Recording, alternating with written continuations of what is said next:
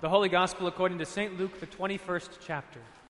While some were speaking of the temple, how it was adorned with noble stones and offerings, Jesus said, "As for these things that you see, the days will come when there will not be left here one stone upon another that will not be thrown down." And they asked him, "Teacher, when will these things be, and what will be the sign when these things are about to take place?" And he said, "See that you are not led astray. For many will come in my name, saying, 'I am he,' and 'the time is at hand.' Do not go after them. And when you hear of wars and tumults, do not be afraid, for these things must first take place, but the end will not be at once."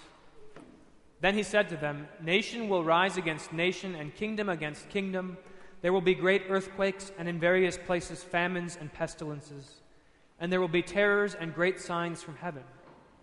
But before all this, they will lay their hands on you and persecute you, delivering you up to the synagogues and prisons, and you will be brought before kings and governors for my name's sake. This will be your opportunity to bear witness. Settle it therefore in your minds not to meditate beforehand how to answer, for I will give you a mouth and wisdom, which none of your adversaries will be able to withstand or contradict. You will be delivered up even by parents and brothers and relatives and friends, and some of you they will put to death. You will be hated by all for my name's sake. But not a hair of your head will perish. By your endurance you will gain your lives. But when you see Jerusalem surrounded by armies, then know that its desolation has come near. Then let those who are in Judea flee to the mountains, and let those who are inside the city depart. And let not those who are out in the country enter it. For these are days of vengeance, to fulfill all that is written. Alas for women who are pregnant and for those who are nursing infants in those days, for there will be great distress upon the earth and wrath against this people. They will fall by the edge of the sword and be led captive among all nations, and Jerusalem will be trampled underfoot by the Gentiles until the times of the Gentiles are fulfilled. And there will be signs in sun and moon and stars, and on the earth distress of nations in perplexity because of the roaring of the sea and the waves, people fainting with fear and with foreboding of what is coming on the world. For the powers of the heavens will be shaken. And then they will see the Son of Man coming in a cloud with power and great glory. Now when these things begin to take place, straighten up and raise your heads, because your redemption is drawing near." This is the gospel of the Lord. In the holy name of Jesus, amen. At the time of Jesus, the temple in Jerusalem was one of the most beautiful places in the entire world. It was built on top of Mount Moriah with stones that weighed as much as 600 tons each. It was 15 stories high and surrounded with a wall that had 10 gates.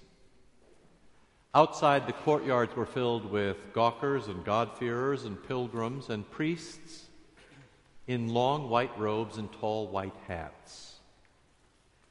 Inside, the holy place was filled with tapestries and golden lamps and golden censers and a golden altar. And inside the most holy place, the Holy of Holies, there was a spot for the Ark of the Covenant.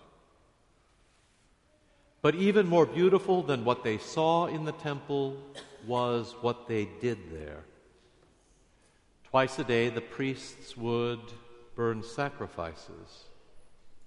And the word for beauty in the Old Testament is the word for the fire that burned up the offering on the altar. So the most beautiful thing in that beautiful place was the moment when the Lord himself came down from heaven and sat on the altar in a flame and devoured the sacrifices that the priests had brought on behalf of the people. The most beautiful thing in the world was God's fiery, tangible, visible, sacramental, and personal presence among his people. A few years ago, when we built this place and we emphasized beauty in the iron and the stone and the wood and the altar and the vestments and the linens and the candlesticks and the lights and the crucifix and the pipe organ that you will get someday soon, some very, very kind folks warned me to remember that too much beauty is intoxicating, and that whenever folks get drunk on something, they can mistake little things for big things.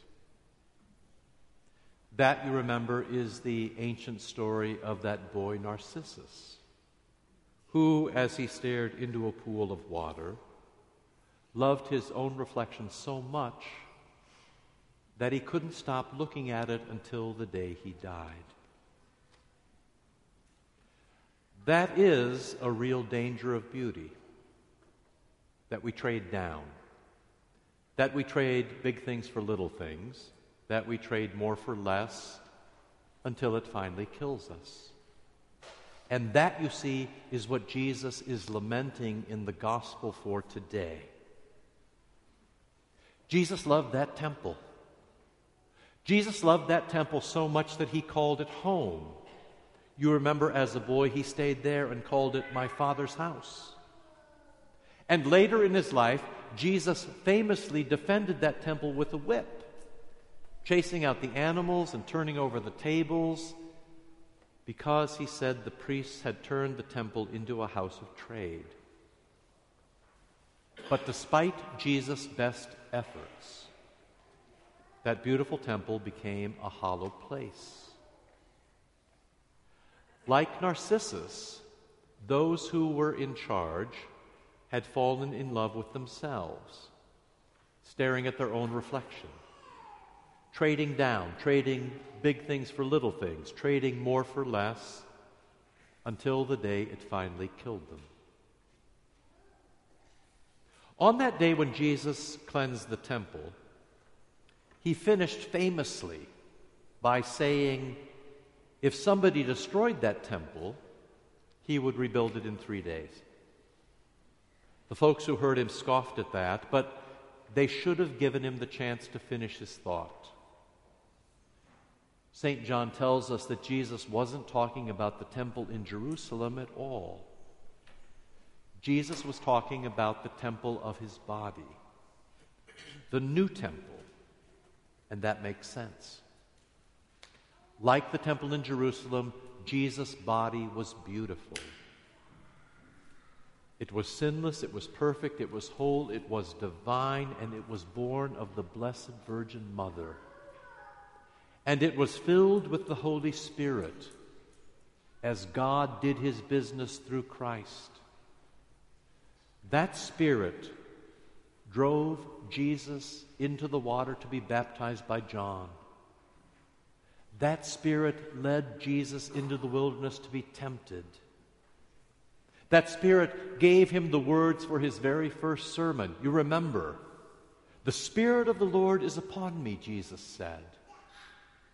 And toward the end, it was the Holy Spirit who pushed Jesus up and over the Mount of Olives, and then up to Jerusalem, and finally up on the cross on Good Friday. And when Jesus' body hung there, fiery, tangible, visible, sacramental, and quite personal, as a sacrifice and an atonement for your sins and mine, that really was the most beautiful thing that ever happened. And 3 days later, that beauty continued when folks saw that temple, that body of Jesus rebuilt by the power of the Holy Spirit and with the blessing of his Heavenly Father. Jesus was raised from the dead. So if you want it in one line, Christianity is that simple. If a crucified man comes back to life and lives forever at the right hand of God, then the game is over, at least for this life. If Jesus the temple is rebuilt, if all his stones are put back into place, one on top of another, and he is adorned with the peculiar beauty of being a man resurrected from the dead to live forever, then anything else that ever happens ever is by comparison a little thing. If the Temple of Jerusalem is destroyed, as it was in 70 A.D., or if the world is filled with false messiahs and wars and tumults and kingdoms and famines and pestilence, if terrors and signs and persecutions arise, if America goes crazy during an election season, you needn't worry. None of those things are anything compared to his death and resurrection, compared to your death and your resurrection.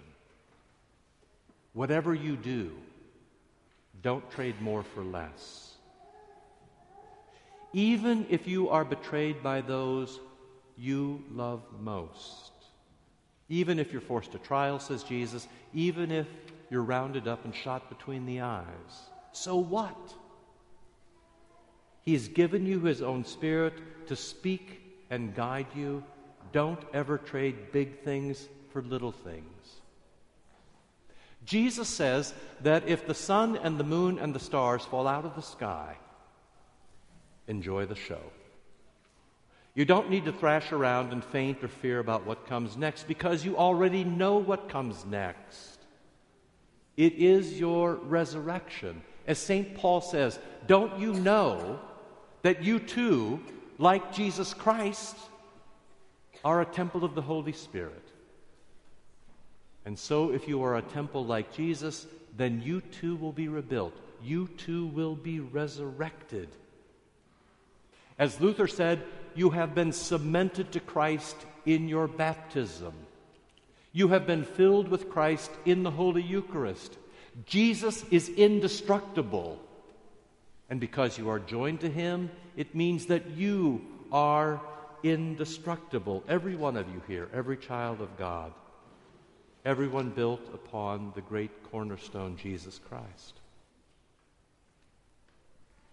Dostoevsky once said that beauty will save the world. It's true, if he meant this beauty, the beauty of Jesus, the temple, the beauty of Jesus, the sacrament, the beauty of Jesus, the sacrifice, the beauty of Jesus, the Savior, the beauty of Jesus in you. In the holy name of Jesus, amen.